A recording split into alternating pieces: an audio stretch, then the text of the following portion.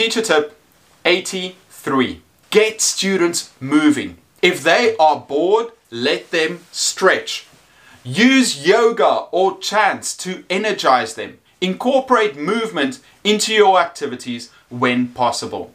We call it total physical response, TPR, where we act out different things. So I would say as a teacher, you should also be in control of the energy levels in your classroom. You can start off with a fun, ice-breaking activity. Then you go down when you lecture them, their energy goes down. Then you push it back up by using a fun activity. Then they do another reading or writing activity. And at the end, you review in another fun way. You have to monitor what the energy levels are. You don't want them overexcited the whole class because that leads to trouble, but you also don't want a boring class because then some students will act out, they will fall asleep, and that's also not where you want to be. You are in control of the energy in your classroom. If you see that the students are getting bored and yawning, wake them up, tell them, okay everyone, let's do a yoga pose. Or now quickly with your friend, act out a different word, do some charades, or let them stand up, let them stretch, do a simple Simon Says. There are so many activities that you can do, but try and incorporate movement into the activities in your class. Obviously you want it to be controlled, but you want to allow your students to also use their bodies because that's another way that they can learn. Especially when you're teaching English like I am, you want to incorporate TPR into your classroom. Teacher tip 84.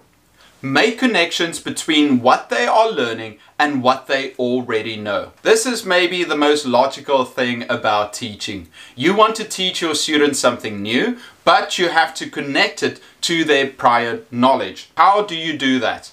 First, you have to bring up their previous experience or previous knowledge, their previous skills, and then you want to add to it.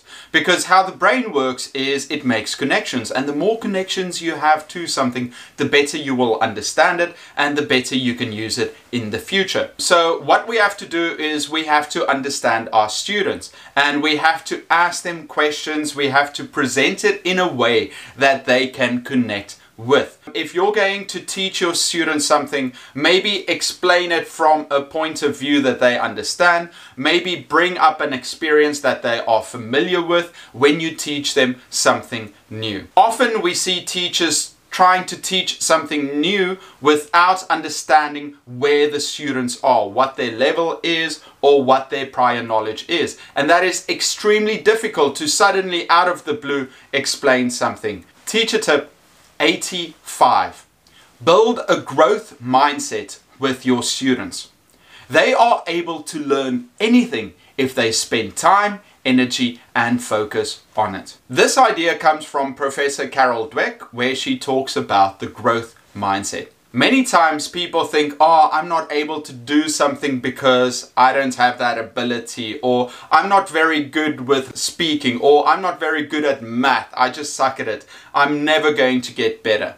But actually, we should start building our students' growth mindset. We should encourage them to learn and emphasize that if they spend time and energy on it, they will become better. That is why many parents send their kids to music classes. So if they're learning the piano, they know if they spend time and energy and focus on it, if they put in the commitment, they will improve. And that mindset translates to everything that we attempt in life. So as teachers, we should tell our students, you are capable of doing anything you set your mind to. Don't let anyone tell you you can't do something because you're not very good at that skill. Tell them if you commit yourself and constantly work at it, you will improve and you can achieve your dreams or whatever you put your mind to.